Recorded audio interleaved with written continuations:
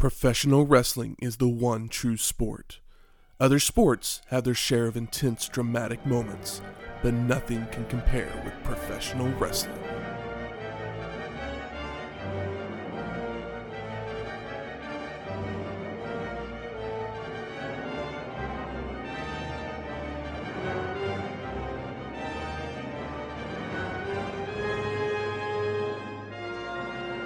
Welcome to Wrestling History X, where three friends come together to talk about the stories behind the matches.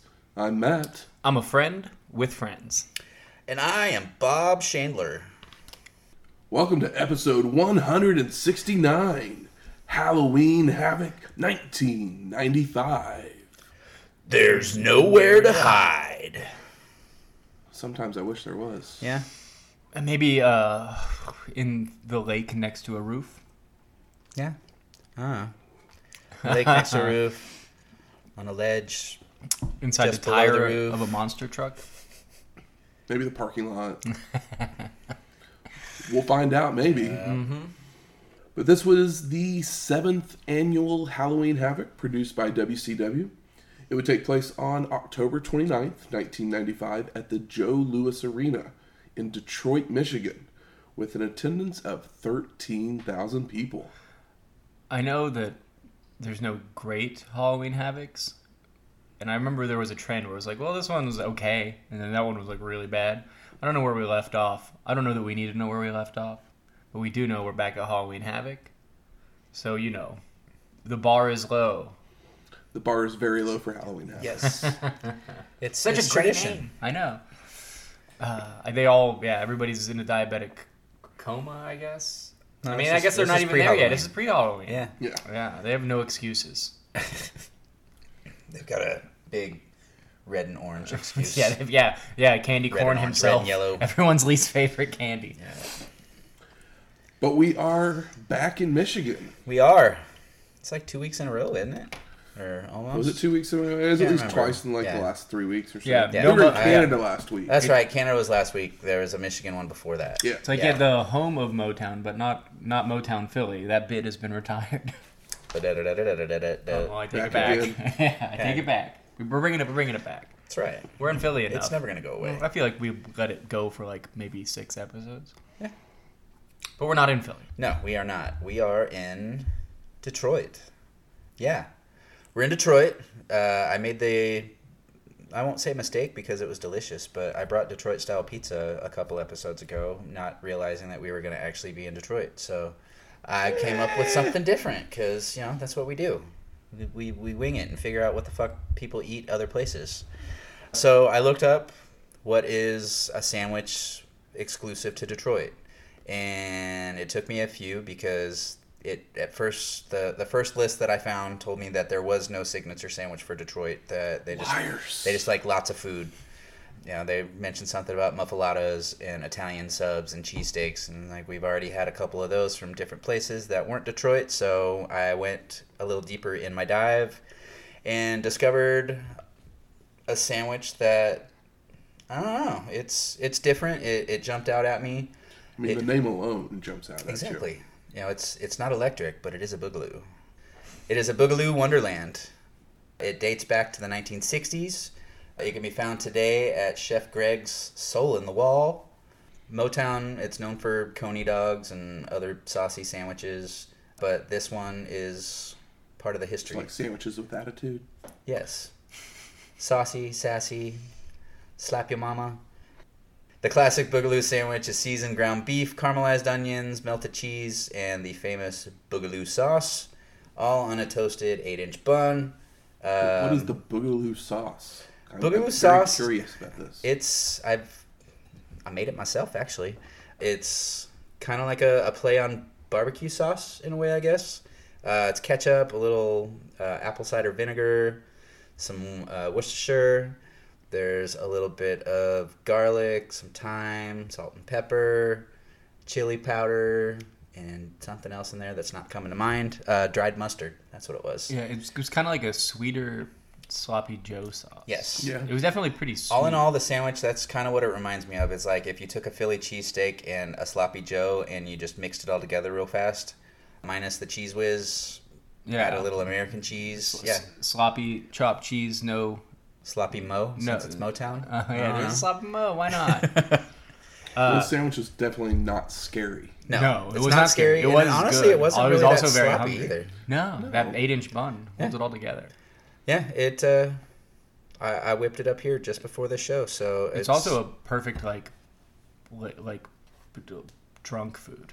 Yes, I have a feeling this would do, yeah, that'll do really good at sop night. some of it up. Soak up some beer, some whiskey, some something. But yeah, beef, onion, cheese, sauce, bread. I mean, that's basically all you ask for when it comes to a sandwich. So I'm gonna take my bite on the air. Will we get a crunch? We will not on this one because the Toasted it, I think. yeah, It was good. the top on this one isn't as toasty, but It's not like a Cuban. yeah. Although that wouldn't be a bad thing to do with it. Let's get to listen to me take a bite with my muffle. There you go. All right. I was gonna say boogaloo, and I was like, Yeah. that doesn't make any sense, but I did it anyway. Wonderland. There you go. I wonder where they get the Wonderland part. That I It's a don't know. treat to your mouth. I'm like, I can probably search through here and see if it says where the Wonderland part came from, but Who knows? That's just stuff I have to edit out. exactly. So something that would happen right around the same time as Halloween Havoc, Smashing Pumpkins would release their third album, Melancholy and the Infinite Sadness, with songs such as Bullet with Butterfly Wings, 1979, and Tonight Tonight. I mean, 3 of their biggest hits, 3 of the greatest music videos of the 90s. Honestly, all 3 of these music videos are incredible. I was more of a fan of the videos back in the day than I were the songs. They grew on me over time, but at this time it was just like, all right, just shut up already, Billy. I mean, a lot of people have a hard time with his voice. Yep. I like it, but I understand why people would find it grating. Yeah. But I think that when it's nice, it's really nice. Mm-hmm. Of these 3 songs, what's your favorite, Matt? 1979. Shane? I mean, Tonight's the one that sticks in my head the most. Yeah, I like all 3 of the songs. I think 1979 is the best of the 3. What a tune. And of all the music videos, what's your favorite? I honestly don't remember the music videos of... So okay, Tonight's I'm like probably not the like person to ask on that one. Expressionist like pop-up booky one. Okay, that's the one that I'm thinking of. Okay, Tonight or 1979 is the one where the kids are like running around partying and like TPing the house. I mean, that's probably the one that I remember the most. Yeah, it's hard to pick a favorite. I mean, those are the 2 best. I was trying to figure out a way to describe it because it was like I'm picturing almost, obviously not South Park, but just like paper cutouts and stuff moving across the screen or something. Yeah, so it's a very pretty dreamlike one, and then the other one's like pure nostalgia, but not that it's like emotional nostalgia as opposed to like remember this specific thing. It's just like, oh, you remember just being a dumb kid and running around and like toilet papering a house and laughing about it. I remember those days. Yeah, exactly. That's why that video hits so hard. I only ever got to TP one house. Yeah, and it was Mr. Ludwig, one of our teachers. That was his deal every year. He just set out toilet paper outside his house because if you're gonna go and do something stupid here, just do it here. Do it here, where I call the cops. Exactly. That was nice of him. That's old Bernie was a badass. So this reminds me of a funny story where on Halloween one night, me and 2 friends were like, "Oh, we'll smash a pumpkin," because we were a little older, and then we got high on the adrenaline of smashing a pumpkin, and we smashed every single pumpkin in the neighborhood. And wow, somebody were probably not very happy about it. Somebody eventually called the cops, and my friend, we were like hiding through like the like ditches in between the streets or whatever, like the water runoff. And my friend Daniel, who's still one of my longest and closest friends, he ran. Do I need to put name redacted in there? No, it's good. Okay. He ran straight to my house, so the car just followed into the house while we were like trying to dodge the car. Me and my friend Chase, I believe, and then we like went in my room and we're like, oh shit, and we were like, and then eventually a cop knocked on the door, and my poor mother, had to take us around, and we had to clean up all of the pumpkins. There was, I believe, 11 full, like the double, like thick black ones for like, fall like leaves. That's just like gigantic, like 50-gallon. 11 of them filled with pumpkin guts. Good Lord. We were idiots. It was How fun. many fucking pumpkins do people have on their porch? We did the whole neighborhood. Well, did the whole neighborhood. Yeah, I know, but still. I mean, You can fit like 12 pumpkins in one trash bag. Yeah, we did. I would say 70 to 75% of the neighborhood, but it's a pretty large Good neighborhood. grief. And it was a neighborhood that had a lot of like kids in it, so like there was a lot of pumpkins. That's my Smashing Pumpkin story. When's the last time either one of you have ever done a pumpkin for Halloween? Probably like 3 or 4 years ago. Yeah, it's been about 5 I or like 6 carving for a me. pumpkin. I mean, it's probably been a good 20 years, if not longer for me. Yeah. I carved them. It was something that we just never did in my family. Like, we did them every year, and then I did them for the longest time. If I knew I was going to be home on Halloween, if I wasn't going to be home, then I didn't worry about it because my thought was Why would you? some dumbass kid in the neighborhood's probably going to pick it up and smash it when I don't answer his door or answer the door. Sorry, Shane. Don't tell Michael where you live. Yeah, I only did it once. But no, I did We're it a few years typically good ago for work because, like, I'm going to be here. Why not? We'll be a little bit festive. So, yeah, I cut up a couple and stuck them out front of the curve. Yes, because carving a pumpkin's fun. You get the seeds, and you can just put on a movie you've seen a bunch of times. Yep. Like I think last time I did it, I put on a bunch of episodes of like Treehouse of Horror. It's a good one. Man, Good that's old all. That's classic all the way to go Simpsons. about it. It was always my favorite episodes. And they're great ones. Yep. Simpsons, and then, Roseanne from back in the day. I don't remember any of the Fuck her ones. now, but yeah, that was kind of the Roseanne holiday each year was they went all out for Halloween. That makes total You know, sense. Friends had Thanksgiving, everybody else had Christmas, Roseanne had Halloween. Well, let's talk some Halloween Havoc. We Okay. get animation of a house and skulls transforming into highlights of our competitors with narration. Motown's gone mad. The giant has a Jones for destruction. His motorcycling, smashing, back cracking, bone crunching, neck choking rampage has opened a ghastly gate for a man who can't stay down. Now Hogan has turned to the dark side to face the dungeon of doom. We all shudder at the thought of their monster trucks. Yep. Someone might not survive. If they do, they will face each other in the ring. Wow. So you get the match and the rematch in one night? Pretty much. Pretty much. All right. Yeah, I didn't quite understand. I'm trying to remember back to this time too of why I know he smashed his motorcycle or whatever, but why the fuck do you bring He did it with a monster truck. truck? I mean, probably Yeah, I guess cross those were big promotion. back Monster then, too, trucks at that were time. big. I'm sure they probably had a deal Bigfoot too. was huge, so they just Yeah. WCW's getting into promotion and And that. my assumption is that this Hulk very Hogan southern. monster truck probably either already existed or it went on the road after this for a it while. went on the road afterward because it is very our gentleman that we meet hilarious. later actually built both of these trucks. Yeah, yeah. That we'll see. But yeah, it's like, oh, they didn't do Obama. that just for this. Like that is way too much of a like crazy job. I mean, granted, yeah, outside of a monster truck is just plastic, but still, that's still a huge job. That was not cheap to make a crazy. Look it up, guys. It looks insane. Tony Schiavone then welcomes us to the show, joined by Bobby the Brain Heenan for commentary. And the smoke from the pyro is so bad that you can't even see the crowd behind them momentarily. You got to beef it up to make it spooky. And we're told that Hulk has arrived in his monster truck, making the whole building shake. And we then see footage of the two monster trucks charging at each other with our competitors at the wheel. Bum bum bum. Charging. And then going backwards. And then charging and going backwards. I Tony, wonder if they were actually driving. I will we tell cover you that that later? they are not. I didn't figure so. I'll just go but ahead and throw the spoilers. If you I'm pretty sure I saw the same clip there, of Hogan shifting. there are two people in the passenger seats of the trucks that are actually driving the cars. Okay. Gotcha. Tony then also tells us that Arn Anderson and Brian Pillman have attacked Ric Flair in the back, so their tag match might be in jeopardy. Son of a bitch. Schiavone then asks about Bobby eating sushi. I didn't quite get where he was going with this. Maybe Bobby's in Japan. I'm trying to remember. That doesn't seem like it makes much sense. I think it had something to do with his breath or something. I don't know. I have no clue. Tony at this time kind of has that. I mean, kind of through the whole show has that whatever attitude. But then Tony sends us to a video package. I wish I was eating sushi with Bobby Eaton.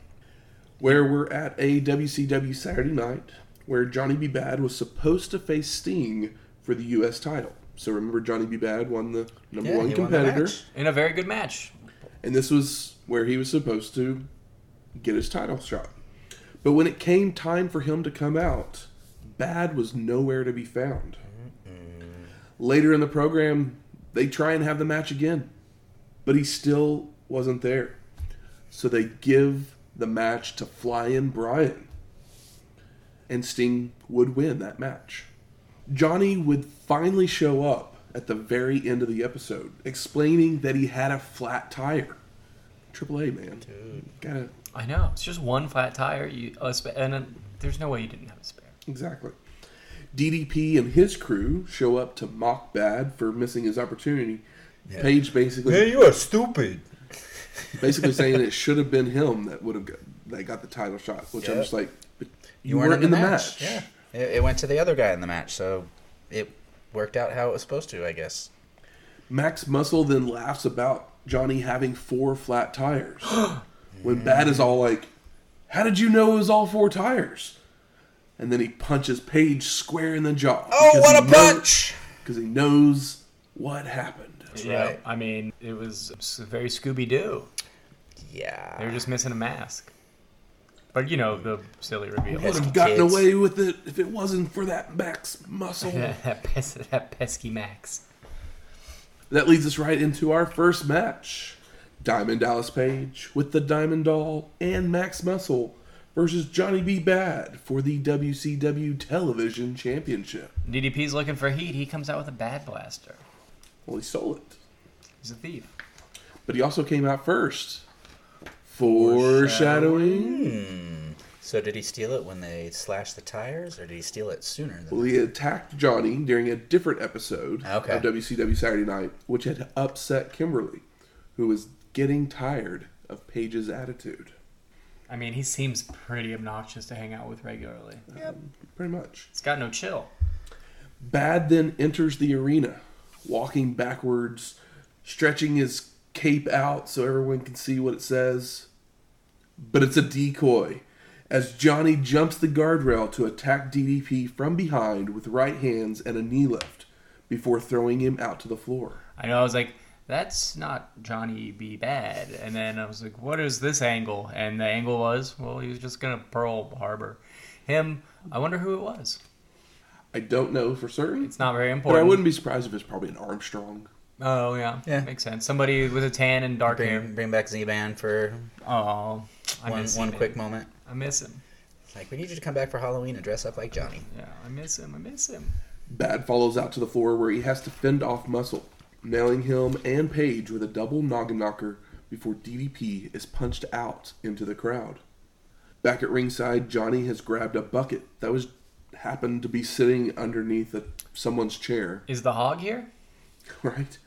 Placing it on Paige's head and ramming him into the ring post. Posted. Back in the ring, Bad slows it down with arm holds and takedowns before hitting a drop kick and going for a 10 count of punches in the corner, only for DDP to drop Johnny face first on the turnbuckle to escape. Paige starts to work over Bad with elbows, knee drops, and a back suplex, which he forces the Diamond Doll to give him a 10 for. She's not very happy about putting these 10s she's up. not. She's slow playing the 10s, because they're probably more like 8s. Like, turn the card over and just have it be an 0-1. Oh, nice. DDP with a pancake for a 2 count before applying a chin lock to keep Johnny grounded. But he escapes to go for a backslide for a near fall. Sunset flip by Bad, only for Paige to stay up and punch down. Drop to his knees for a 2 count, followed by Johnny pulling him over for a near fall as well. DDP with a body slam for a 2 count, and he goes back to the chin lock, which Bad fights his way up, only for Muscle to give Paige some leverage to knock Johnny back down.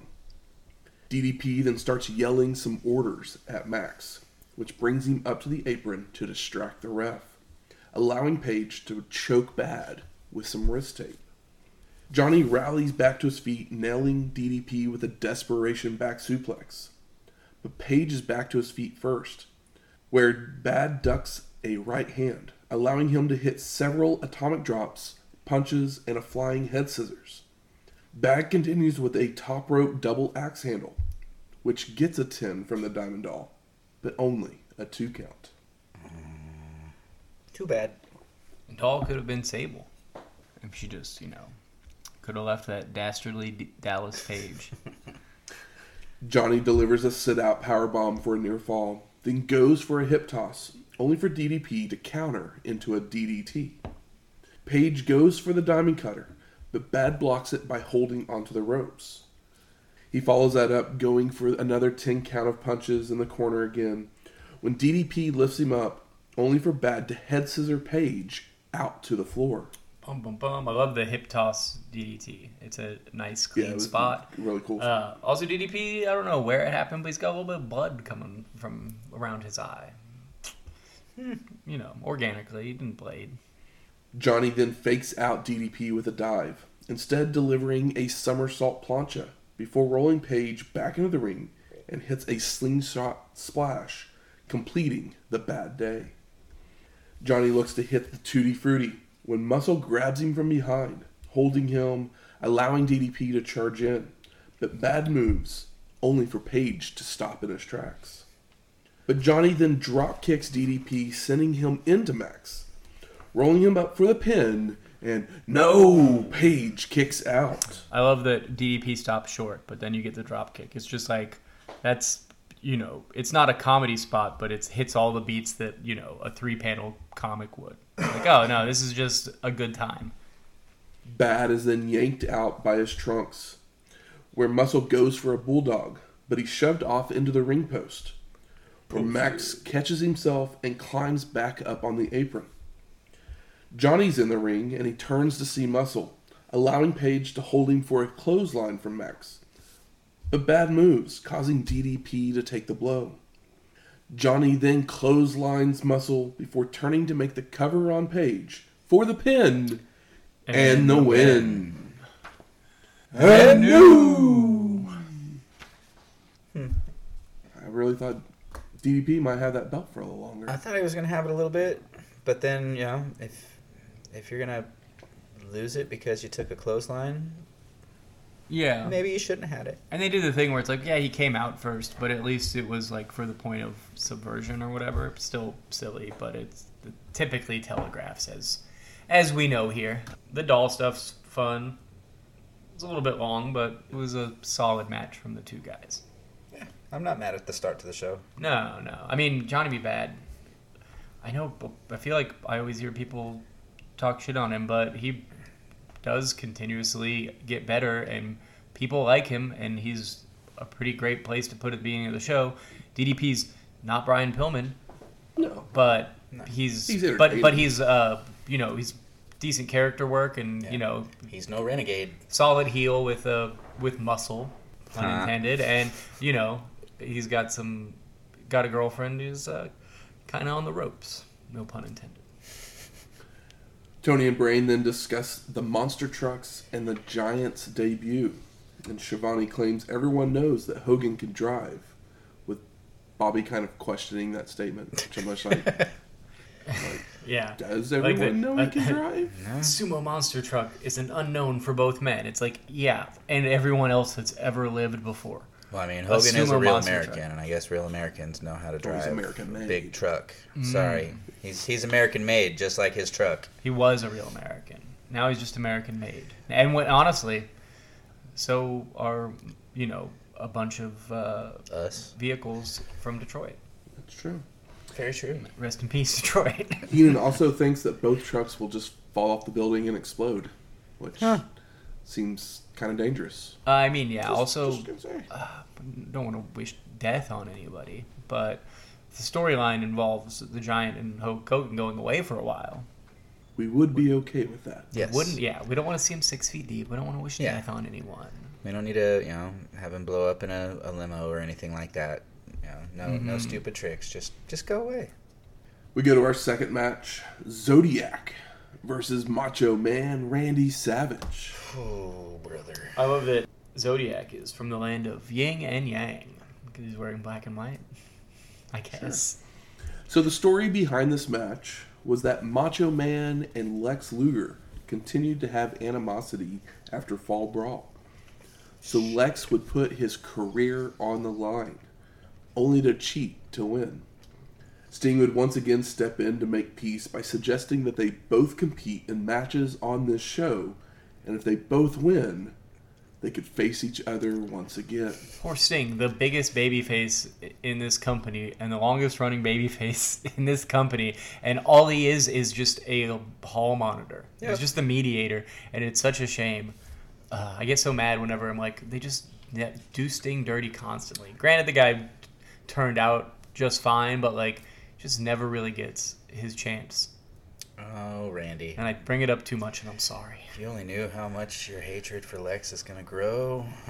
Oh, man. Don't bum me out. Macho does come out with a honey.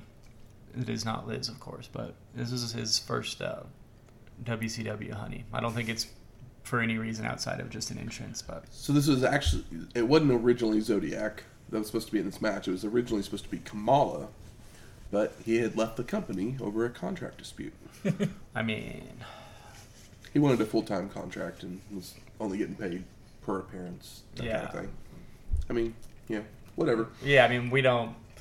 All the best. I think they say something about Kamala was supposed to be in the match. to old Moonbelly, but him and Zodiac, it's like, well, whatever. Kind of interchangeable. Mm-hmm. So Savage attacks from behind as soon as he is in the ring, smashing Zodiac's head into a turnbuckle, when all of a sudden there is some guy on the apron who jumps in the ring with Pee Wee Anderson tackling him. This was actually a drunk fan that jumped into the ring. And the reason I could tell was because they kind of shy away from it on commentary, but the camera does not glorify it at all. So I was like, oh, this is a shoot. But, Macho and... security officials all come running down. They take him down. So while that's happening, they brawl around. Macho and Zodiac brawl out to the floor. It was not the original plan for this match. Yeah, I mean, Macho Man is a professional, and, well, I guess Zodiac is too. They've been around long enough. They were around when this probably happened more often. Yeah. So... It probably happened in Memphis quite a few times back when Macho was there. Yeah, I'd imagine so. So while they're out on the floor, Savage slams Zodiac's head into the guardrail multiple times, only for Zodiac to return the favor by running Macho into the ring post. Posted. I love that Bobby Heenan says, listen to the ovation, the ovation for Macho Man, and it's just the crowd's going nuts because they're like kicking this guy out. But, I'm sure Bobby got a kick out of that. Back in the ring, Zodiac hits a body slam, comes off the second rope with a splash, only for Savage to move, and heads up top himself for the flying elbow, for the pin, and the win. Squash match. I know, and it was like, was this supposed to be longer? I guess No, not. it was not. And the other thing is, it's like, well, It probably actually went longer than it was supposed to. It was quick and kind of, I mean, not pointless because obviously Macho Man is wrestling again later, but it wasn't as fun as G.I. Joe versus Cobra or whatever. Sergeant Yeah. Craig Pittman. Yeah, whatever. I couldn't remember the names. Anyway, not a prime Macho Man elbow, but if we're lucky, we'll see another one later tonight. Yeah. We get Mean Gene Okerlund in the locker room, and he says he overheard Jimmy Hart speaking with someone he used to manage in another federation. But he can't talk about it here, but call that WCW hotline to get the scoop. Be right on it. Wonder who it was. Try and bring back Honky one more time. knows? It would be really funny. This is just a random thought. If there was a good amount of recordings from the WCW hotline that somebody just compiled into like a YouTube video or just a podcast or something, kind of like the same way that people do prank call compilations and stuff, but it's just like WCW hotline, just like some little kid. And I don't know if they were even on the phone or if it was, because I never called one, or if it was just like just a daily pre-recording. Yeah, Yeah. exactly. So if I would be, it's not really any good if it's pre-recorded. Mean Gene then brings in Johnny B. Bad, who speaks about overcoming adversity. If you believe, you can achieve. Dreams come true. He says a lot of nothing. He says, I never gave up. And it's like, well, you never said you did. Johnny then screams he's a bad man and starts to leave. But Okerlund brings him back to see if he wants to get some Greek food with him, and that he would even sing Tutti Frutti at karaoke. Love to see that. I was just like, You brought it back here for did all that? of a sudden Okerlund get a thing in his ear going, We need 5 5 more more we minutes. need 10 more seconds, guys. 10 more seconds. Like, what? I mean, it has to be that. Tony then sends us to some video footage where we see at Clash of the Champions 30, Sting and Road Warrior Hawk had defeated Ming and Kurosawa. But after the match, Kurosawa would break Hawk's arm. No. I mean, that's pretty crazy. Yeah. Broken wing, or what was it again? Bullet and a broken wing, or I don't A remember the bullet name with of the song. butterfly wing. Butterfly wing. Damn it. Mm-hmm. Got it wrong. It's all good. So There we was a go- bullet in his butterfly Yeah. wing. So that leads us right into our third match. Kurosawa with Colonel Robert Parker versus Road Warrior Hawk. I know, it's like Kurosawa. It's like the guy was just like, well, I mean, I'll just take the last name of the most famous Japanese director. I was like, oh, yeah, I don't know who this guy is. And I'm more thinking, okay, so Robert Parker went from a bunch of good old boys to Ming and then Kurosawa. I mean, he's at least making his way, I think, in the right direction. But Yeah, I don't know. It's So the last time we saw Kurosawa from island to island. was at Battle 7, episode 140, as Manabu Nakanishi, That's Nakanishi, and I didn't notice. wow. who's on excursion with WCW at this time. Does it look like Nakanishi? Or I is- mean, I'm it just- does. It does. It's just hard for Because me I to don't it is remember. him. Yeah, I know. I don't remember but- what Nakanishi looked like, so I'm going to say yes. Just maybe the hair is different, or he's got different I mean, he's trunks. grown the hair out a little bit. He's a little bit beefier than last time we saw him. Plus, he's not wearing just his Young Lion trunks and stuff, so... Yeah, I'm used to old man Nakanishi from getting into New Japan in the last few years. Plus, he's been retired for a little while. So the match gets going as Hawk goes right after Kurosawa with forearms, a shoulder tackle, and a neck breaker, following up with chops and kicks before growling at him, which Heenan just says sounds like a fat girl sitting on a beanbag. Okay. I mean, that's the thing you can say. I almost use it as my name. I'm a fat guy on a beanbag. Road Warrior then misses a corner charge, but when Kurosawa grabs the arm, Hawk just pulls it away, picking him up with a gut-wrench suplex and a powerbomb. Way to sell the arm, Hawk. Right? Hawk goes to run the ropes, only for Parker to trip him up, allowing Kurosawa to hit a body slam, but he misses a top rope elbow drop. I mean, like 7 years of no selling from the Just- beginning of your just career 7 years? to what? Yeah, I mean, it's basically a decade of no selling on top before your star fades. You didn't really have to learn, and he didn't. Oh, what a rush. Oh, what a rush! The Road Warrior clotheslines Kurosawa out to the floor and then leaps off the apron with a flying clothesline onto the Colonel. Kurosawa uses the momentary distraction to ram Hawk into the ring post before rolling him back into the ring to deliver a back body drop and a Samoan drop, making a cover with leverage as Parker holds his feet for the pin and the win. And how the Hawk has fallen. I was like, is this like the first time we've ever seen Road Warrior Hawk actually get pinned? It's the first time that it really hit, that I know that it hit me where I was like, what? Yeah. At least that emotion, yes, was completely true. Yeah, I was like, ooh, yeah, there's big boos for sure. I mean, it's a good way to get people to boo, but it's like, how long is Kurosawa going to be here that he's going to be healed up? We go to the locker room again with Mean Gene, who's there with Randy Savage pacing the floor. And Okerlund explains the situation with Luger. And Macho Man says, it's 1 down, 1 to go, even joking about the audience participation. Savage then calls out Hogan for comments he made about him. And when Mean Gene goes to ask a question, Macho just yells, your mustache is crooked, which hurts Okerlund's feelings, so he responds with a, your beard is out of line. Neither seems to know how they got to this point. I mean, Macho Man almost breaks, which never happens. It's pretty cute. That's when you just throw your hands up and like, I'm not talking. But they refocus back to Lex momentarily before talking monster trucks. And Savage says, "My curiosity is killing me, just like a cat would be killed by the curiosity." Macho Man is on fire in like one of his least remarkable promos, but it is so charming. Him and Okerlund are just having a blast. He follows that up with friendship is friendship and business is business. And Hogan drew the line in the sand. He's just following it. Macho Man had nothing to say, and it was still incredible. Yep. I'm trying to remember what the hell Hogan had said. That I don't remember. I He made some comments, but... Has he ever said anything?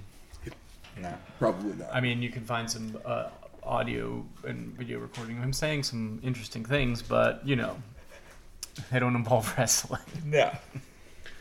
So we go to our fourth match. Mr. JL versus Sabu with the original Sheik. I mean, Sheik's hometown. He kind of had almost the first, like, big outlaw promotion because he only put himself over and nobody wanted to work there after he just killed his own territory.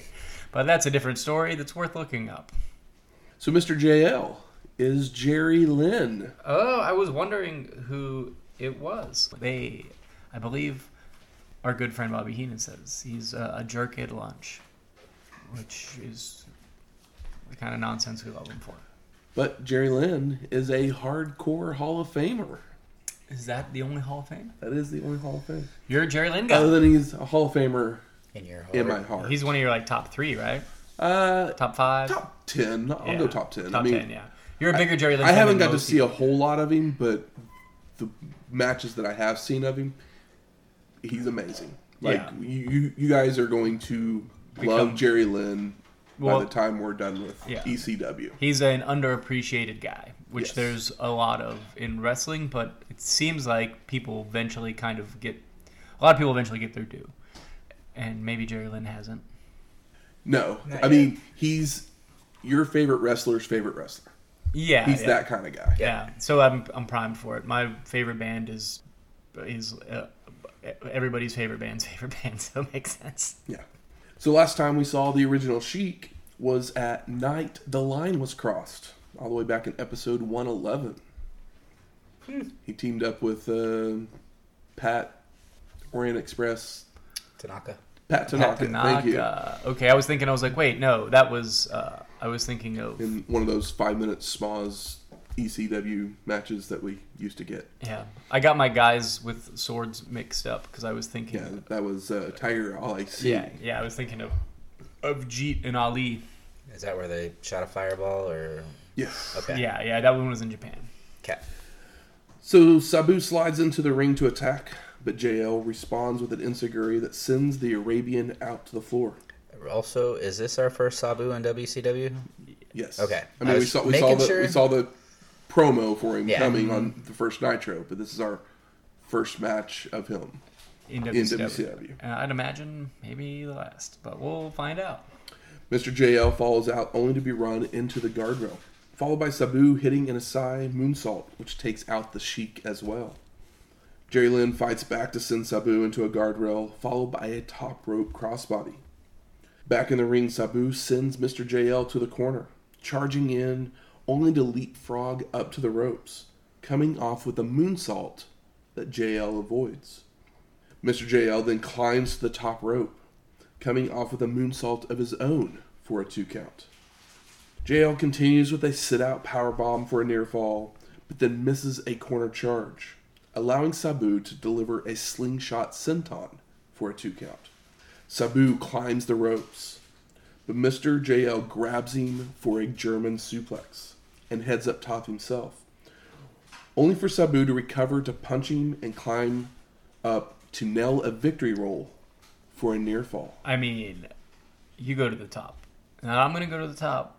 You're going to go to the top. I'm going to whip you. You're going to move. You're going to go to the top. And now I'm going to go to the top. This is like somewhere between ECW and Best of the Super Juniors or Super J Cup. It's very funny. So you don't know what happens next? I'd love to know. Sabu goes to the top again. Only for JL to hit a springboard dropkick to send the Arabian out to the floor.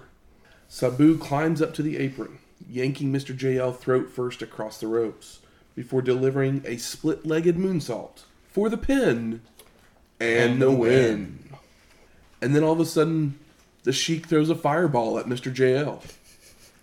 Because that's what the original Sheik does. He's like, I'll show up for the money, be mad but can I throw a fireball in my hometown? Haven't done it in a while. Not at least in front of anybody.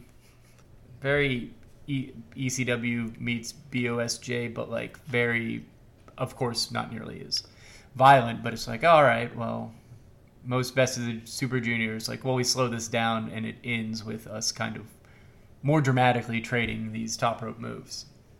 Matthew has an announcement. So this would be the last time oh my gosh. we see Sabu in a WCW ring. It would also be the last time the Sheik would ever be seen, as on that moonsault that clipped him, he broke his leg and would have to retire from in-ring competition. Damn. Oh, poor guy. Well, I mean... Because he wasn't expecting it. Sabu. He did it. Yeah. Took out his own... Whatever, uncle. Yeah, it's his actual uncle. Mm-hmm. I mean, I guess I would have to assume this is before him and Sabu basically burned themselves alive in FMW, or did he...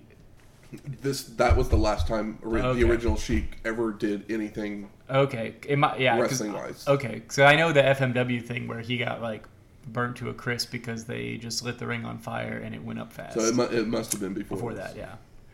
It's a it's a dark side of the ring app. That's why he had to come up and throw that one last fireball just because something to remember you by. Mm-hmm. Tony then recaps the Giants' appearance, such as throwing Andre's shirt at Hulk and choking Hogan in the Dungeon's cave, before sending us to the stage, where the Master is in the arena with the Taskmaster at his side. Did you write all of this down? Screaming nonsense about the moon and the stars. And there will be a total eclipse. I wrote it all down. I will not be reading it. I don't know why I did it. I don't know why you did it. It goes like... It goes forever. It's like a full page and maybe like a page and Did any of it make sense? Like, after you wrote it down and read it back? Because it didn't make sense as he was saying it to me, but I wasn't for sure if I was hearing him right. They said everything really slow, and I was like, damn, they remembered all of this? I'll just say the last line, I guess. Lightning does not strike twice in this universe. But they said it probably took like 30 seconds. There's lots of pauses. Lots of Hogans. Father! The Master continues by saying Sullivan will walk upon the galaxies because of the Giant and the insurance policy. The Taskmaster then claims Hogan's evil is out of control because he wears black and that their monster truck is the strongest. Sullivan then continues with saying that Hulk has no friends. Sting, Savage, and Luger are all vultures clicking at his heels. Which technically they should be because he's the fucking champion. Yeah. Like, everybody should want the belt. Also, I love that it's like when most people have turned evil or whatever, it's like, well, they grow a mustache. Hogan, he starts wearing black and loses the mustache. Well, he didn't lose it on purpose. No, he didn't lose it on purpose. They stole his stash. It's just an inverse, like Spock. We go to Mean Gene in the locker room with an array of guests. Okerlund first asked for an interpretation of that promo, and I can't help you, Mean Gene, at all. Michael just tried to. He said lots of lightning in galaxies. Vultures clicking at the heel was probably the most important thing in it, if any of it was important at all. The insurance policy was probably the most important part. Very bizarre that they even say insurance policy when he's like sitting on a frost throne. Okerlund then introduces his guests. And there's Mike Hill, who won the Harley-Davidson contest on the first Nitro, if y'all remember. Oh, wow, yeah, this is another great promo. He's there with his wife to collect his prize. Tony and Doris from Carlini's Harley-Davidson. And, of course, Hulk Hogan and Jimmy Hart, who are in all black. The Hulkster says Maniac Mike inspires him. calls Tony Carlini Cadillac Jack, threatening to twist his arm to get more chrome on his bike. Doris then presents the Hills with some merch before inviting them to the store in California for other extras. It's like you want to go halfway across the country. I mean, I don't know where old Mike Hill lives. I don't know where Mike. I think he was from Alabama. Yeah, sounds So- right. Let's If I remember correctly from the first Nitro. drive that. Don't hold me bike. to that one. Yeah. Well, no, I think you're right because I want to say he says something about driving that motorcycle home to Alabama or something like that. Yeah.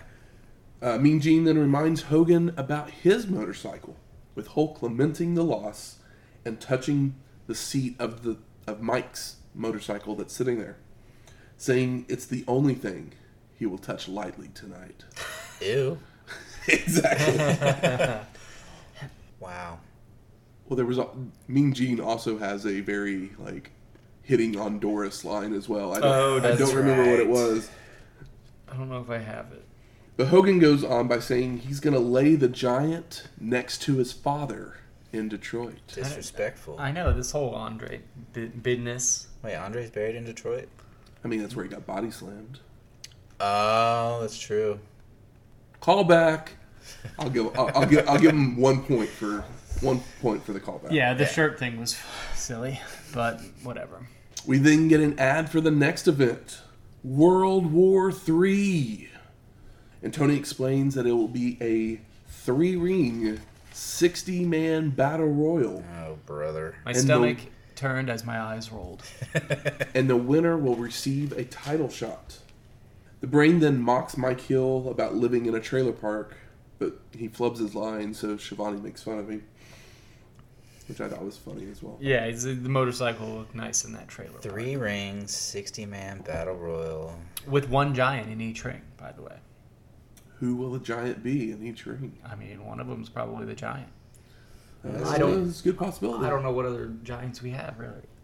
I'm sure Van Hammer will be around. One might be making his Debut? debut later. All right. I mean, we always need a promotion with 3 giants. Oh, of course. That's how that works. So we go to our 5th match. Ming with the Taskmaster Kevin Sullivan versus the Total Package Lex Luger.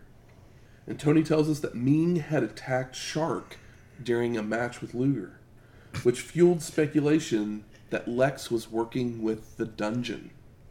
Because Shark at one point was in the Dungeon.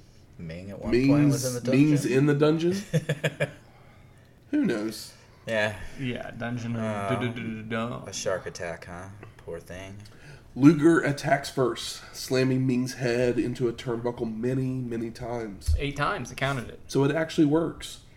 Before they start running the ropes, only for Lex to work his way into catapulting Ming into another turnbuckle.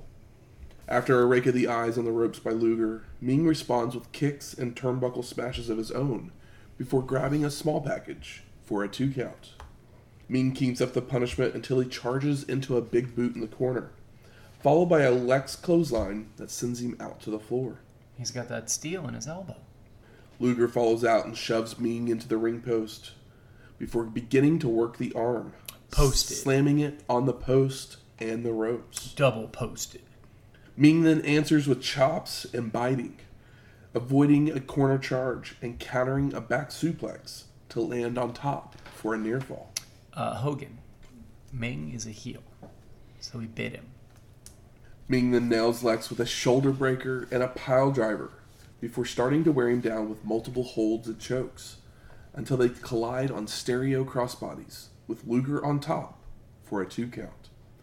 Ming then recovers to deliver a back suplex for a near fall before tossing Lex out to the floor, where the Taskmaster doesn't attack but seems to be talking to Lex. I know. Taskmaster is. We've got kind of like the doll cam in the first one, keeping an eye on old K-Soul. Back in the ring, Ming keeps up the attack with kicks and forearms, only to miss a drop kick, allowing Luger to back body drop Ming out to the floor. Ming is then right back up to the apron, where the 2 men fight over a suplex with Lex winning, bringing Ming in the hard way. Luger continues to fire up with several clotheslines, a back body drop, and a power slam before calling for the torture rack, which allows Ming to grab a golden spike from his boot. Ming nails Lex in the throat with the spike and covers him for the pin. And no! Sullivan jumps in the ring and lightly taps Luger with his boot. So the ref calls for the disqualification. Yeah. Post-match, Golden Spike. Ming is confused, along with the rest of us. Yep. The Master tries to smooth things over. Shoving Sullivan, but the Taskmaster explains they want Savage and Luger to fight, with even the Brain saying it doesn't make any sense. And when Bobby says it doesn't make any sense. Especially about some heel stuff. He doesn't even try to smooth it over. This match gets the Golden Spike Award. I was going to try and think of something to say also, but I'm just going to take another bite of my sandwich because that match just doesn't deserve my award. Yep. We're back in the locker room as Mean Gene's there with the Giant in a jumpsuit. And Okerlund talks about the monster truck match and the weight of the trucks before asking for the Giant's thoughts. And he just grabs Mean Gene's hand to pull the mic closer, causing Okerlund to cry out in pain. Giant's hands are like... Giant? Yeah. Exactly. Oh, the Mean says, he's like, I'll hold it or you will. Giant says if Hogan has the guts and heart to show up, he'll push him off the roof. And then whatever's left can just hand him the title. Push him off the roof. There's nothing left. Nothing is left. Yep. Mean Gene then changes the subject to the title match, with the Giant saying Hulk is going to get the beating of his life if he lives. Before screaming, WCW Heavyweight Championship on the belt! Hogan, you're mine! He's a talker. WCW Heavyweight Championship on the belt. On the belt. Hey, he's a rookie, I guess. That takes us to our sixth match. The Enforcer, Arn Anderson, and Flying Brian Pillman versus Sting and the Nature Boy, Ric Flair. Woohoo! I mean, I think we earned it. Yeah.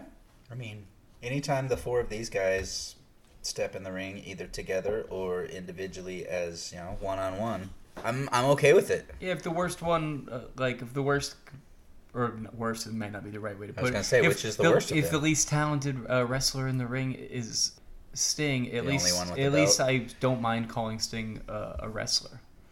Well, you were allowed to call them wrestlers back then. It was okay. Yeah. So Double A and Pillman come out throwing up the 4 hand sign, while fans are throwing trash at them. Yeah, they were. Including a piece just hitting the Enforcer right on the chin, but he doesn't even flinch. No, because He just wipes it away and keeps on walking. We love him. I mean, and him and Pillman look nice together.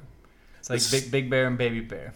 The Stinger comes out alone, as Tony tells us that the Nature Boy is still receiving medical help. Because remember, he got beat up. That's right. Before the show. Oh, They told us that. They didn't show it, though. No, they did not.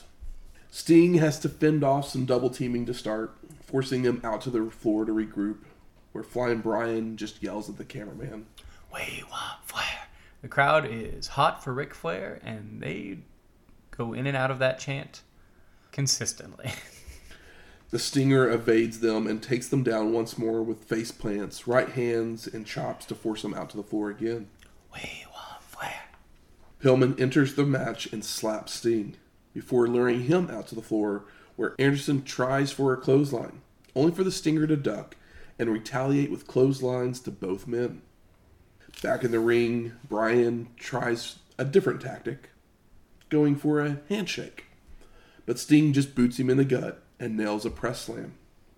Arn comes in looking to take control, only for the Stinger to reverse a piledriver attempt into a catapult that sends Double A into Pillman on the turnbuckle.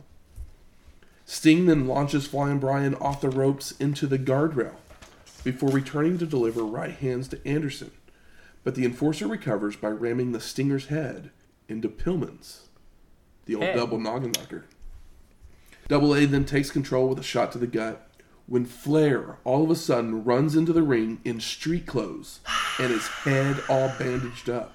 I mean, huge pop. He's going after Arn, but the ref stops him and forces him into a corner. Rude. Anderson tosses Sting out to the floor where Bryan can work him over by sending him into the guardrail. Before back in the ring, Pillman and the Enforcer just continue to double team the Stinger, while the Nature Boy is forced to look on, itching to get into the fight. After a double-A body slam, they attempt a rocket launcher, only for Sting to get his knees up and starts to make the crawl, only for Anderson to cut off the tag attempt with a back suplex for a 2 count. Arn goes into a knuckle lock, trying for the pump splash, but the Stinger gets his knees up again, making that crawl once more, but this time Flying Brian distracts Nate, causing him to leave the apron and chase after him, allowing the Enforcer to pull Sting back to the corner, where he locks on a leverage-aided ab stretch. They are doing a beautiful job of milking the hot tag because people were hot for Flair. Flair didn't even come out. Flair's here now, and Sting has taken too many blows by the time Rick gets there. And since Rick is the face, he's staying in the corner. And what a way to bring excitement to a fever pitch, the way the whole purpose of wrestling, and spoiler alert, that it's predetermined for this purpose. People should remember that. Don't you steal my fun. No, that they should remember that you're supposed to get, the whole idea is that you can get the best drama reaction. builds. The drama builds. Pillman with a face plant, rubbing Sting's face into the mat, hits some chops before applying a leverage-aided half crab. More double teaming and holds when the Stinger looks to rally, only for Double A to cut him off with a spine buster for a near fall. They go to work on the leg of Sting with Flair screaming at him to stand tall when the Stinger would fire up to nail a double noggin knocker, allowing him to make his way to the corner for the hot tag. The Nature Boy jumps in the ring, Woo! does some strutting, Yeah. and then turns and punches Sting right in the face. Woo! My God, how did you punch? Did you love that moment? Swerve. All 3 men then proceed to attack the Stinger, and the ref calls for the bell. Hell yes. Post-match, Sting fights valiantly, but the numbers game is not on his side, as Arn holds him while Pillman and Flair throw chops and punches. I mean, there may be 3 men on Sting, but Pillman is holding up 4 fingers. Nate rips the tape off of his head, as it was all a ruse. And the refs try to stop him, but they get attacked as well. Mean Gene's in the aisle, calling what we just saw disgusting, but not enough to not plug the hotline, with Road Warrior Hawk and Mike Tenay on the phone right now. He then stops the Nature Boy, Anderson, and Flying Brian for a word. And Nate says, it's time to go to school. You don't jump on Double A. You don't play around with Flying Brian. You never mess around with the Nature Boy. And you don't walk, talk, or breathe unless the Horsemen want you to. Anderson then chimes in to be careful what you wish for, calling the fans bloodthirsty for wanting this. Flair then ends it all by saying, reunited and it feels so good. I mean, come Horseman on. style. Come on. It's so... The Dungeon of Doom was completely neutered here. Yeah. It's like, yeah, that's your heel faction. It's like, we just had a incredible Horseman angle that did everything that wrestling is supposed to do in the like most textbook of way. It's like, it's so good. I love that Arn says, like, you know, all you bloodthirsty fans asked for this. Well, you got it, and now you got to deal with it. And I was like, fuck yes. I'm so happy to deal with this. Tony wonders how long this plan was in effect, with the brain just laughing about it. I mean, if you think we were excited about it, how do you think Bobby felt? This is like the closest thing to wrestling he's seen in a while. We then go to Mike Tenay in the locker room with Lex Luger. And Lex says things are perplexing about the situation. Perplexing?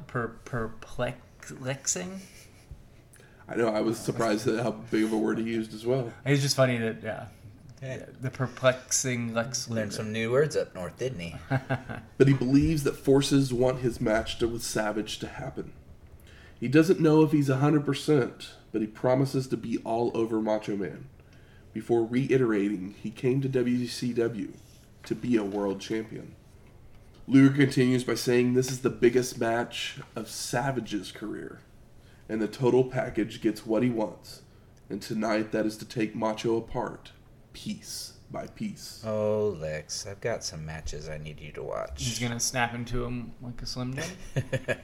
We go back to Shivani and Bobby talking about the monster truck match before throwing it to a video package, where we get clips of the Giant destroying a toy monster truck before throwing his father's shirt at Hogan.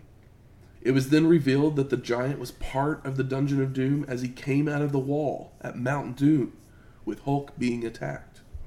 We get footage from Fall Brawl where the Giant would run over Hogan's Harley Davidson with a monster truck and snapping his neck at the end of the night. And Michael called this on Fall Brawl. The Hulk he did a neck brace gimmick there for a couple weeks, vowing to get revenge by building his own monster truck. We then see the path of destruction that the Giant took on Nitro, even going as far to shave the Hulkster's mustache. I know, I wish his mustache was like, why can't I think of it? The guy's hair. You know, is it a Greek thing? The what? I have no clue where you're going. Yeah, The guy's hair. It's like some like old mythology. His strength was in his hair. Hercules? Is it Hercules in his hair? Or Samson. Samson. That's the Bible. Bible. Mythology. Yeah, For some people. I hear Samson and I think of Half-Baked. That's what I heard too. I want to talk to Samson! That's exactly what I heard when Matt said so. Hogan would then return in black the next week, with the Dungeon of Doom being barred from the arena. Then this last week at Mount Doom, the Master would call forth his insurance policy, the Yeti, who was in a block of ice. Yeti! We then see the Giant chokeslam Luger and Sting, but Hulk would smash his face into a turnbuckle to slow him down. We then would see the Yeti actually break out of his block of ice before we see the monster trucks being built. We then have graphics of the truck morph into pictures of our competitors. It's like, Animorph style. Remember those books? We then return to the announce booth where Eric Bischoff and Bob Chandler, the creator of Bigfoot, have joined Heenan. And Chandler says he built Hogan's truck, it has a racing engine, and runs on alcohol. And they start to get into a bunch of technical terms that no one really cares about because it's time for our 7th match. Hulk Hogan versus the Giant in a monster truck sumo match. Bum, bum, bum. The trucks have 1,500 horsepower, and each wheel weighs 1,000 pounds. That was some of the technical stuff. They said some other things, too. Total weights are like 10 or 15,000 pounds. Yeah. They run on alcohol. They get too close or something, they'll explode. Mm-hmm. Yeah. So what you're telling me is Bobby Bab. Heenan is a monster truck. Yeah. So a guy with a mullet, who was actually the stunt coordinator, Ellis Edwards, gives the rules of the match. Winner must push the other truck out of the circle with both axles crossing the plane. There are also charges surrounding the circle and will explode if touched. And if they don't disable the truck, keep on trucking. It's basically like it on top of a building, like where a helicopter would. It's like a helipad with cones and monster trucks. Yeah, it was on top of the building that was next door to the Joe Louis Arena. Yeah, I can't remember the name of the building. I believe, is it the building that WrestleMania? No. No, it's not the Pontiac Silverdome. It's not the Silverdome. Okay. So Hogan and the Giant start yelling at each other before they enter their trucks, while a welder locks the trucks together, which I was like, this is the quickest welding job ever. Oh yeah, he just makes some sparks. It was just probably a chain and some industrial strength carabiners or whatever. I mean, I'll just tell you guys right now, this was actually filmed the night before. Yeah. So it's all cinematic match. I mean, I could tell that at the beginning where they showed them like in the truck and like the reactions and movements, because I believe they get reused again here. Same thing with Hogan. Yeah, same scene. The two trucks start to push back and forth as we see our competitors driving, but you can actually see the real drivers in the wide shots. Bischoff keeps implying that someone might fall off the roof. But if you look at how it's laid out, like, no one is going to fall off this roof. I mean, it does unless they seem just like get stuck in like they can't. They get stuck in neutral the brake and someone pad just doesn't work all of a sudden. I'm like, I mean, it does seem like one side's kind of like close or whatever, but I mean, obviously, you know. Chandler says, running trucks like this. Chandler says he expects Hogan to be slow, as the Bryan jumps in with, we always expect him to be slow, and he never lets us down. That's my dude. Mm-hmm. The Hulkster's back axle breaks the plane, finally, but it was only one. It wasn't both. It was just the So boot. it's not enough. The monster That's it. truck booty. It's like one foot hit the floor, but you need both of them in this rumble. The Giant then pushes Hogan into a charge, with fireworks exploding. But Hulk rallies to push the Giant out of the circle. Post-match, the Giant exits his truck and chases Hogan to the edge of the roof. They trade strikes when the Giant begins to choke Hulk as they inch closer and closer to the edge.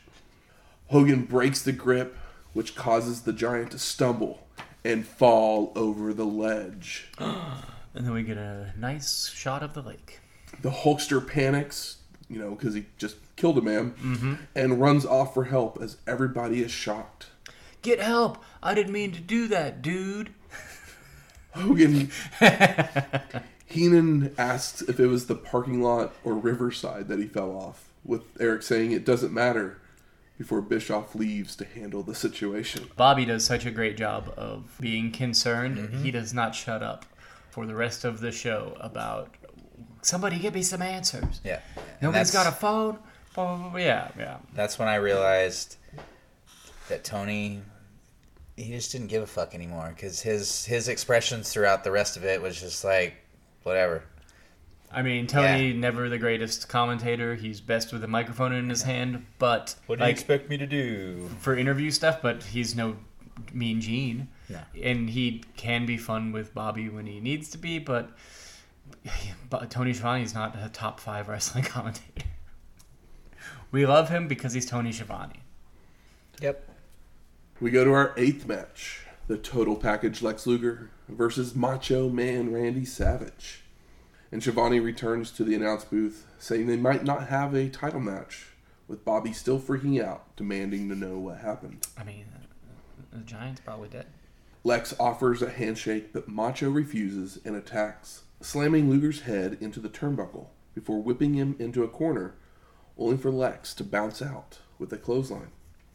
Luger with turnbuckle smashes when Jimmy Hart makes his way to the ringside, with Lex keeping up the attack with stomps and chokes, dazing Savage, causing him to swing at the ref accidentally. Lex then sends Macho out to the floor, where he follows out with a double axe handle from the apron, looks to ram him into the guardrail, only for Savage to reverse, before also sending Luger into the steel steps and the guardrail several more times. Back in the ring, Macho with a clothesline, before coming off the top rope with a double axe handle, only for Lex to catch him with a shot to the gut on the way down. Hart then jumps on the apron to distract the ref, while Savage reverses an Irish whip, followed by running into a knee in the corner, allowing Luger to make a leverage-aided pin, but the ref is still distracted. Lex then goes to send Macho to the ropes, but it's reversed with Lex being sent right into Jimmy Hart, knocking them both down, followed by Savage coming off the top with a flying elbow for the pin and the win. The crowd is confused, and I don't know if they're just like annoyed at the stupidity of the monster truck angle, or Well, they're, I or mean, they're in shock. They're grieving. or they're actually in shock, but they really don't seem to care about anything at this point. And can you blame them? Well, I mean, this is another one of who do they cheer for? I mean, very good point. Because they're both faces. At the moment, Yeah. yeah. But also, I don't want to bring up Owen Hart dying at a wrestling, but something traumatic just happened. Are you just supposed to, like, keep going and be like... Yeah. And then you're followed up by a face match where there's no turn. So it's like, oh, if there was a turn, maybe, but it's like, how many things are we going to do? Jimmy Hart coming out, like... Just it's supposed to like confuse, I guess, the situation, and it did. It really does. The best part about this match was Bobby Distraught says, "How can I do Nitro tomorrow?" And Eric Bischoff says, "Well, you have to, Brain. It's your job."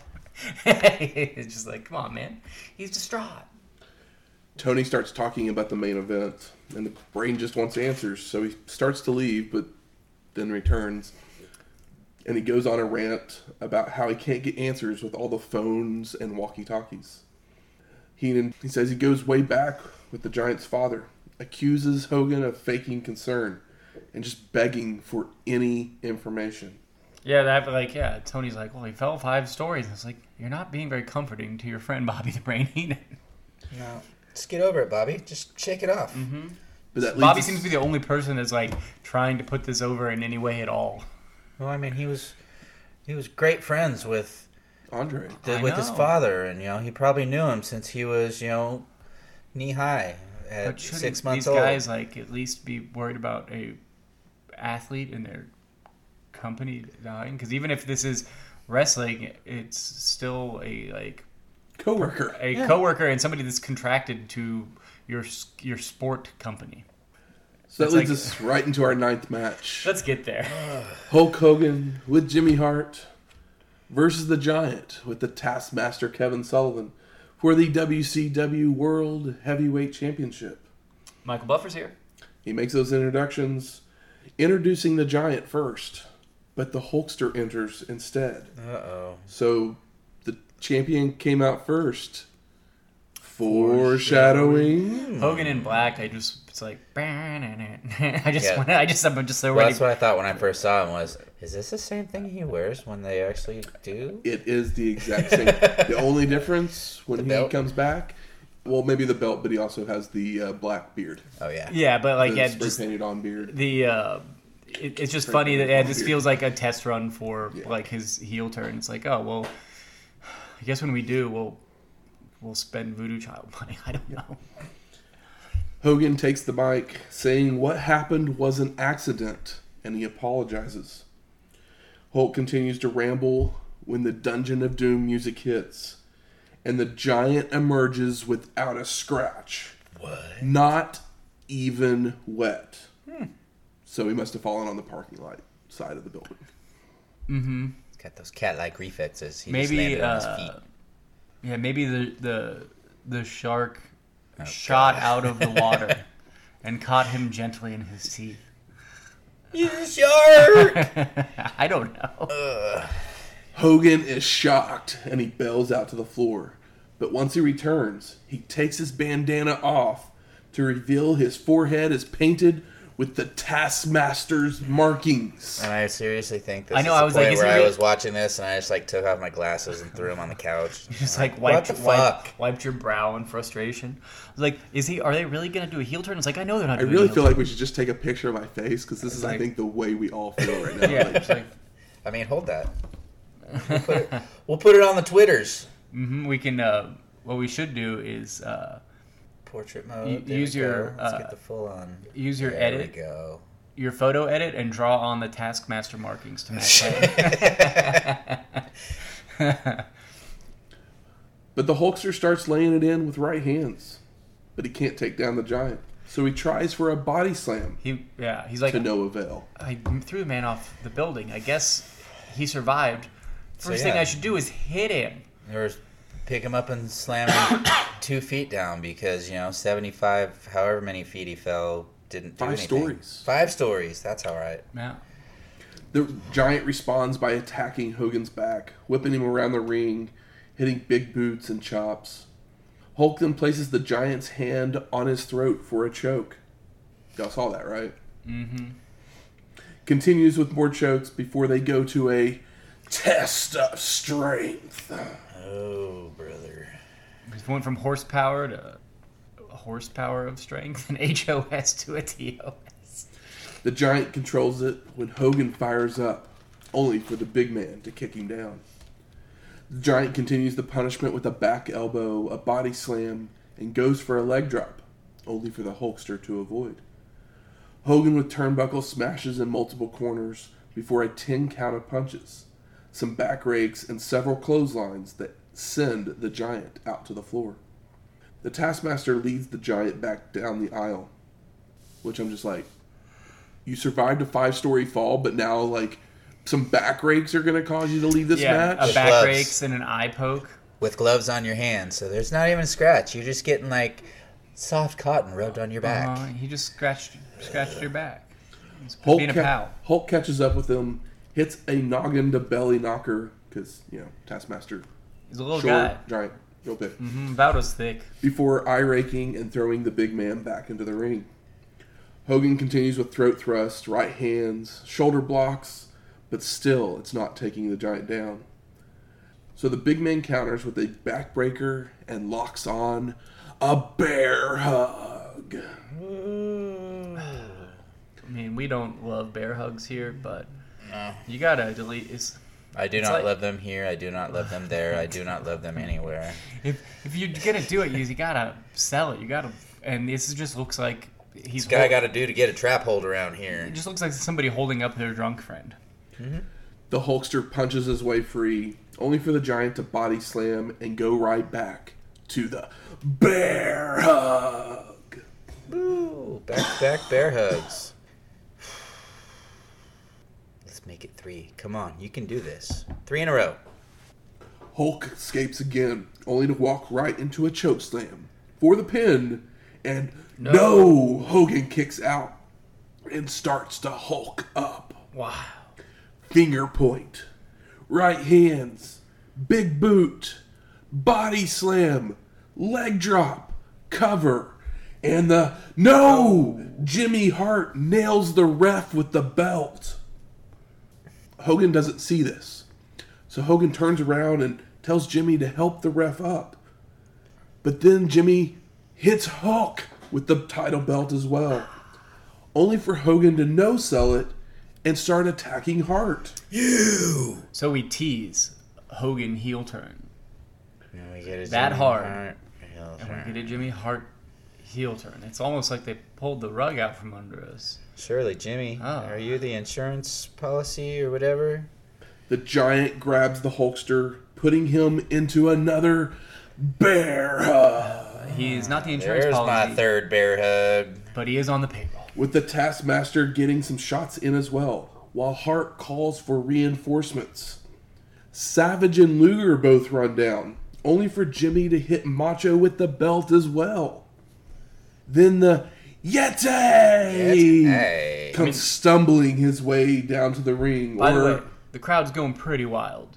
And then the Yeti comes out. I don't know what they're going wild about, but they're going wild. Because Savage just ran down. Yeah, but I mean, Jimmy Hart. You finally have somebody Jimmy you can Hart cheer heel about in turn? this fucking I match. mean, You got Savage. It's the He's first here. time. I mean, this Jimmy Hart probably hasn't been a heel in a decade. Not since before WrestleMania 9. But if you have no clue what the Yeti looks like, he looks like a mummy. Yeah, he is a mediocre mummy costume. Maybe not Angel Soft, but maybe Shawnman. He climbs in and joins the giant in a double bear hug of Hulk, Yeah. basically looking like he's dry humping him, all while Lex has started attacking Savage as well. Luger tells the Yeti to quit doing what he's doing because he he looks stupid. realizes that it looks stupid. Luger then lifts Hogan up into a torture rack. That's what looks stupid. I mean, it's stupid plus stupid. Still stupid. Followed by the giant and the Yeti doing their double bear hug to Macho. Before Lex tells him again, quit doing that. It is dumb. And Luger then lifts Savage up into a torture ring. The ref is finally back to his feet, and he calls for the bell and the disqualification. Bobby Heenan yells, "You'll never see a pay-per-view like this again." Please, And I hope I'm not. like, oh, Bobby, you clever son of a bitch. Post-match, the Giant grabs the belt away and begins to pose with it, even though the title cannot change hands on a disqualification. And the crowd is upset. I don't know if they're upset at Jimmy Hart. I don't know if they're upset that they paid money for this, but they are throwing shit. Something we haven't seen in a while outside of ECW. ECW throws stuff because they're monsters. These people are throwing things either out of rage or disgust. Probably 50-50, depending on the age of the person that is in the building. Dad is disgusted, and the son is angry. Jimmy Hart yells, "No more Hulkamania," as he leaves the ring with the rest of the Dungeon of Doom. Officials are checking on Hogan and Savage, all while Tony and Heenan recap the evening and promise answers on tomorrow night's Monday Night Nitro. Before saying goodnight, and we go to credits. So I got a couple fun notes here for us. Bring it on. The Yeti is Yeti. Ron Reese, Who? who might be known better as Reese, the big old huge enforcer guy that was in the Flock in a couple of years. Okay. All right. Not super familiar with Reese. It's not When that's your biggest thing that you've ever done, you're not much. I'd say I'm Reese before I'd say I'm Yeti. There's a good chance that there's a Yeti action figure. Probably not a Reese one. Oh, I hope not. Also, the next night, it would be revealed that Jimmy Hart had put a clause in the contract that the title could change hands on a disqualification. That's how you get it off of Hulk Hogan? That is how you get it off of Hulk Hogan. Gag me with a spoon. But the Giant would be stripped of the title because it was Hart who had interfered. Yeah. Because he interfered on behalf of the Giant. Of the Giant. So technically, nothing happened. Hogan should technically still be the champion, but they gave it to the Giant and then took it away from him. So guess what's up for grabs at World War III, guys? Hey, I wonder who wins World War III. So, gentlemen, I ask you, what are your overall thoughts of Halloween Havoc 1995? Some of it was fun, almost all of it was dumb, and it was pretty long. We all know what the best moments of the show are. It's also the hottest moment of the show. This happened. This happened. Yep. I don't know that it was it wasn't a boring watch because it was just everything was so stupid, but it was not as fun as other stupid things we've seen. I'm going to jump in here because I disagree, because I literally...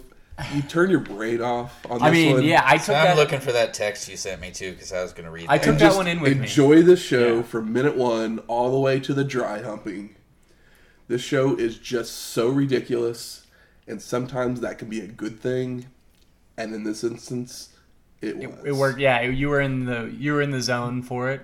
Sometimes you are. It just worked for me. You warned me, and in a way where you're just have fun with it. So it was not a chore because I was you primed me for it.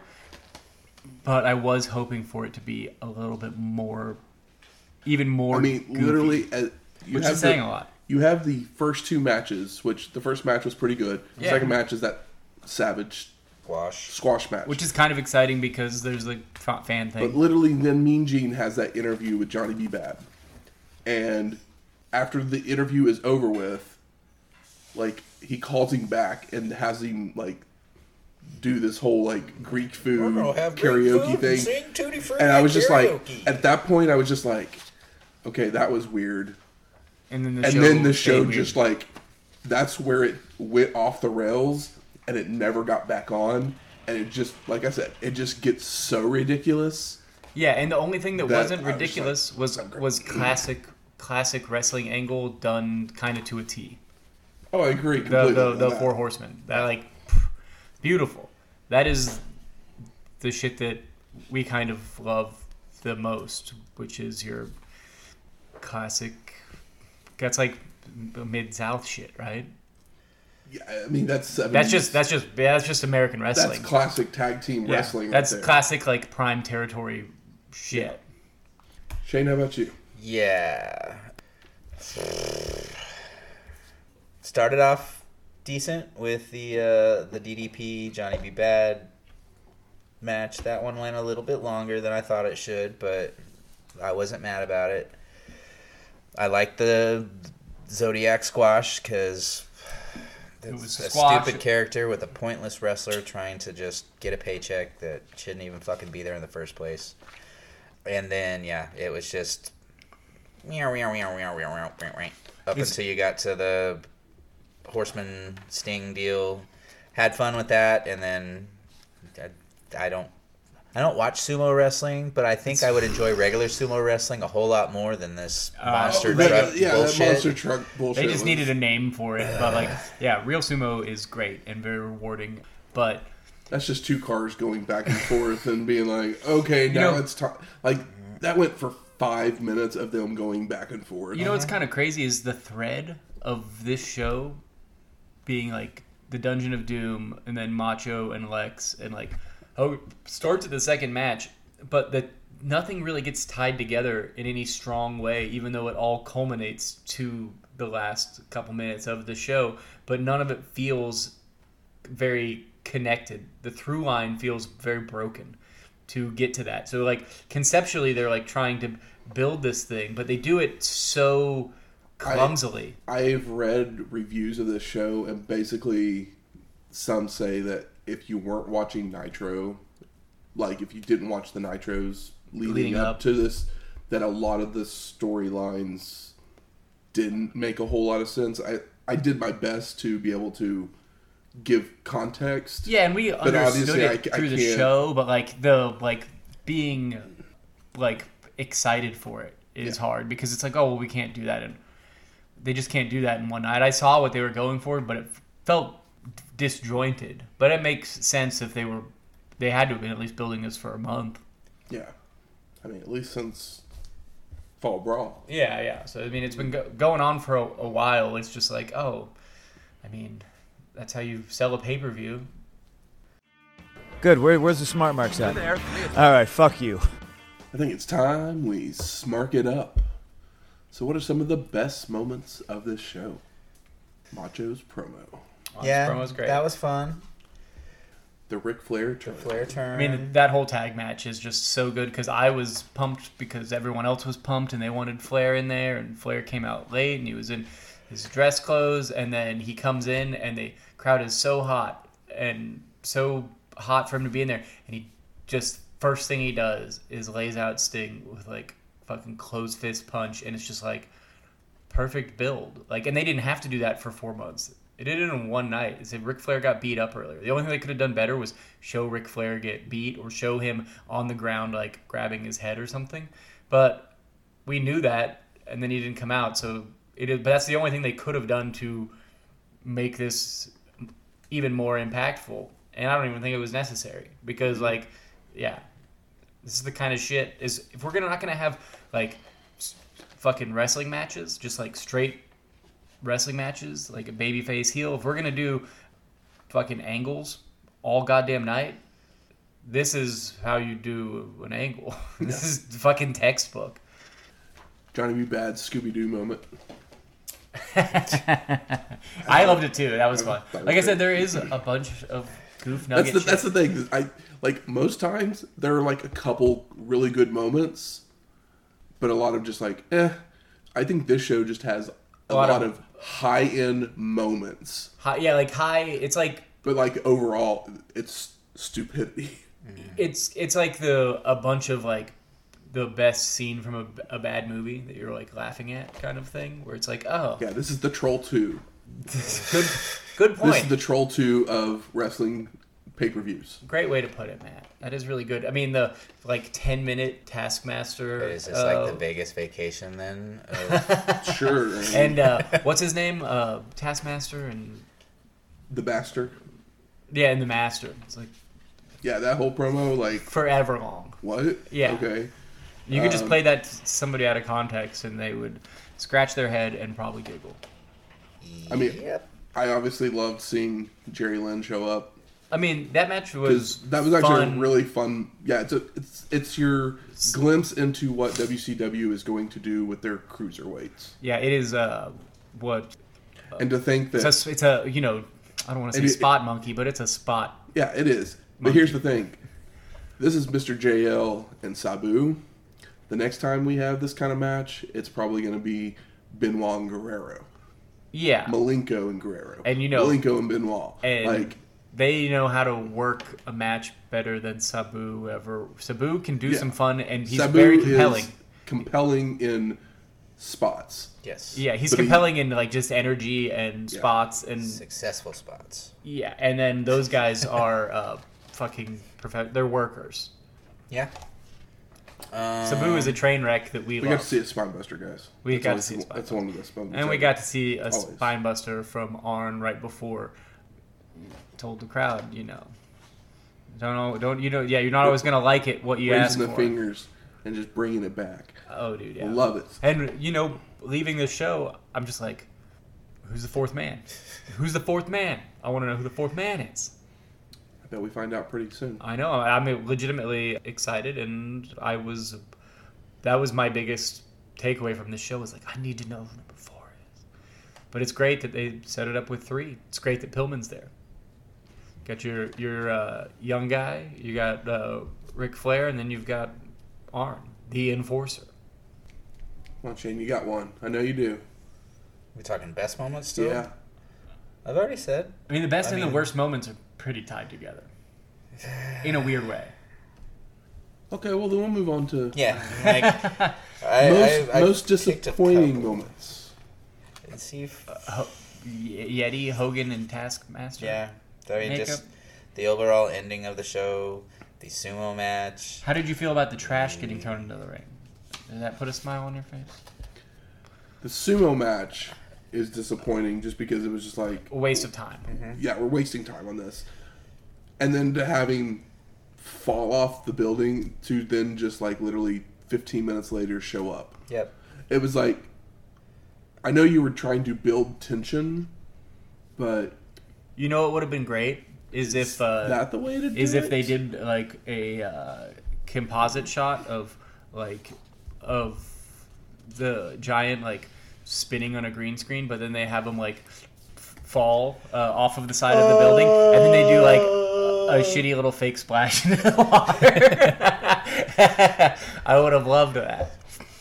Now, I may have misread this, Like the guy falling At in some RoboCop. but he actually did fall off the building. Yeah. I They had read something. like one of the big Pads. fireman pad things. Oh wow! So he literally fell the 5 stories And they didn't into even- one of those big They pad didn't things. even get a shot from the side, not getting that would have been incredible. That's crazy they would set all that up and not get a shot that's framed so they don't have the safety stuff, so you could just see a shot of him falling because you can tell if it's a dummy. It's not like they're not. It's not Yeah, like, they definitely don't make dummies that big. and it's like if you're gonna go that far to legitimately not even.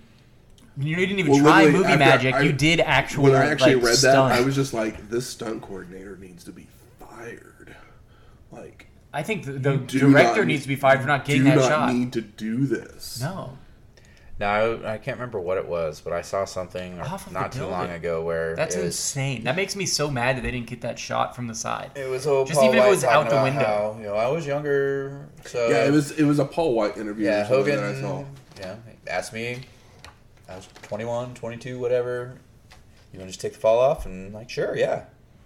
I can't believe they didn't record it though. That I guess fucking makes just me in case so it went mad. wrong, I don't know. Still, I mean, Brandon Lee got The shot on fucking film. Most disappointing thing for me on this show, other than the sumo yeah, monster truck, because that's definitely up there. Most disappointing actually is the running Macho Luger Jimmy Hart storyline. Like, it's too convoluted for it to make any sense. Overall, they get to the point where they're going with Luger joining the Dungeon of Doom. Yeah. At the end. It's just... But just getting there... Poorly done. Poorly. That's what I was saying about it being so disjointed. It's like, that is the story of the show, but Four Horsemen did a perfect story in like 12 to 15 minutes. Yeah. That was actually hot. The crowd was hot as fuck. And plus, I don't even know if they told Ming what was going on. And I didn't even see it coming. Yeah, these matches, I mean, I was happy with the Savage squashing Zodiac because Zodiac is a fucking pointless, stupid, ridiculous character. But I don't understand the point of having that match, the squash match, having the whatever the hell the Luger Ming match was, where nobody seemed to understand. It was it was to plant that, like, is Luger with the Dungeon of Doom? That like I said, it was to continue that. But they just didn't do it well. They didn't do it well, and like I said, I don't even know if they told Ming what was going on because he sure said he wasn't working the angle. No, he was just having a half-ass match. Yeah, and we know Ming is a talented guy. We've seen him have, like, for a minute there, they were kind of putting Ming over as a badass. Like, he is a badass. He is, yeah. I mean, he absolutely is. He's but the like, only guy that old Giant's father was afraid of, apparently. How about best performer of the night? Bobby.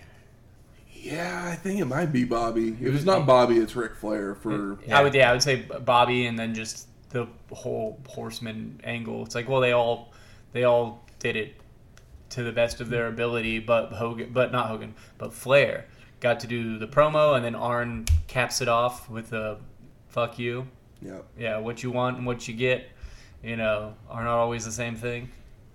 Yeah, Bobby was so good in this episode, though.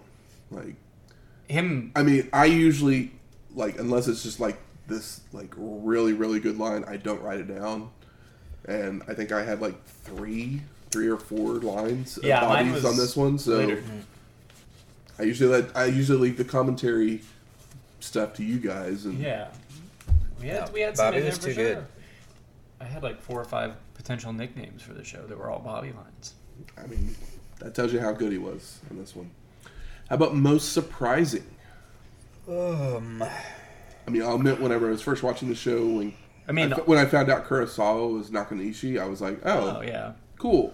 I mean, that's just because I like Nakanishi. Yeah, I would say while watching it, it was the Ric Flair punch. I just should have seen it coming, didn't see it coming. And then once the Kurosawa match ended, I was like, oh, Kurosawa won over Road Warrior. I honestly, I already forgot about that because we're talking about everything that's not wrestling. That match alone, the Kurosawa Road Warrior Hawk match, it is out of place on this show completely.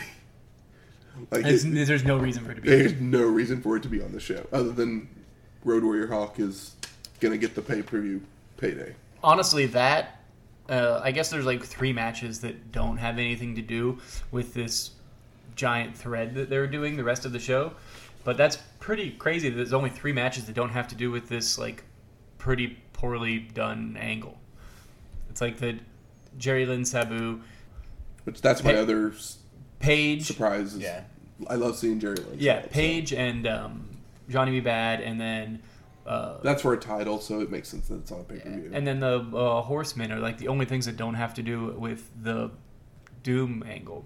Yeah, the doomed angle, if you will. It's the way. Yep, doomed. Surprising. Oh, but Bobby was like, "I'll never see a pay-per-view like this again." And I was like, "Hell yeah, Bobby, you clever son of a bitch." That's why you're the MVP here. And you even worked so hard to sell the Giants' death-defying stunt we didn't see. Can't believe you did that. Surprising for me, it has really nothing to do with the show. It's the fact that even with the amount of weed that I smoked watching this show to make me enjoy it more, it just didn't help. I just wasn't a fan. I couldn't turn my brain afterwards. Off. Yeah. I'm sorry. Yeah. But hey, it's Halloween Havoc. It's tradition. So you wished that you were Abby in the electric chair before. Yeah. while you were watching this show. Yeah. Because at least I'd have, Rick Steiner jumping somewhere nearby me. So. And now for a look back even further into the history of wrestling. The dusty finish. Eastern Championship Wrestling had opened their doors in 1992 and would have a tournament for the NWA ECW Heavyweight Championship on April 25th. Jimmy Snuka would defeat Salvatore Balamo in the final to become the promotion's first champion. Jimmy Snuka, born 1943 in the British colony of Fiji, before moving to Hawaii, where he became active in bodybuilding, earning the title of Mr. Hawaii. Snuka would then opt to go into the more lucrative career of professional wrestling, making his debut in 1970. He would make his way to the NWA Pacific Northwest, where Jimmy would hold their top title 6 times, along with the tag belts 6 times as well. Snuka would then make his way from territory to territory, always making his way into different title scenes, such as the NWA World Tag Team and NWA United States Championships. By 1982, Jimmy had joined the WWF under the guidance of Captain Lou Albano. He would lose several title shots versus WWF champion Bob Backlund in his time as a heel. In 1983, Snuka would feud with Don Muraco, which would lead to the most famous Superfly splash of his career, when Jimmy would leap off the top of a 15-foot cage in Madison Square Garden. Snuka would move on to other promotions before returning to the WWF, where he would become the first victim of The Undertaker in his undefeated streak. For his accomplishments, Jimmy Snuka is a member of the Professional Wrestling and WWF Hall of Fames. But Snuka wouldn't have to wait long for a challenger to his ECW Heavyweight Championship, as he would have a title match the very next day. Boom, boom, boom. I forgot that Snuka was the first I forgot Undertaker that casualty. I forgot he had to face old Big Sal to win it. Oh, yeah. We never saw that match. Okay, yeah, we didn't see that one. We didn't see that. Okay. Well, then there's a reason I forgot it, because I didn't see it. Sal Blemabombo. Who knew that Sal was the a first ECW show we watched heavyweight contender? Yeah. was like The hand cam was 1993. Yeah, I believe so. Was the first, like, their first show in 93. Like, they used to run shows at a sports bar, and I've seen some video of some of that stuff. And rough. Very rough. I mean, yeah, like from, the 15-foot cage Superfly Splash is like the thing of legend, and nobody saw shit like that in like 82, and then Snuka's, wrestling in a bar. But he's also a murderer. You heard it here first, guys. I'm sure this is probably not the first time. I know, it was a joke. Next week, we're headed to watch some hardcore TV. Ooh. So the episode we're going to watch is from October 31st, 1995. So you can catch that on the network. Pre-Halloween Eve? Oh, 31st. I mean, it's the 31st. Oh, it's the 31st. It's Halloween. Halloween. Yeah. Extreme Halloween. Anything but havoc. Yeah, please. Music from this week's show is Fire and Brimstone by Chris Payne. And the Giant won the main event. Yeah. So we're going to play the Dungeon of Doom theme song. Written by Jimmy Hart. He wrote that, huh? That might be the worst Jimmy Hart song. Yeah. Yeah. If you like this episode or any of our other ones, please go out there and rate and review us on iTunes, Stitcher, Google Play, or wherever you find your podcast at. Do as Michael says. 5 stars or no stars. That's right. Just like this show. It's 5 stars. It's either 5 stars or no stars. There's none for Shane. 5 for Matt. I'm sitting at like 3.8. It's closer to 5. Closer to 5, it is. Yeah. If you have any questions, comments, concerns, Recipes. You can always email us those at wrestlinghistoryx@gmail.com or find us on Twitter at WrestlingHistoX. That's Wrestling HISTO. X. We'll talk to you next week. Laters.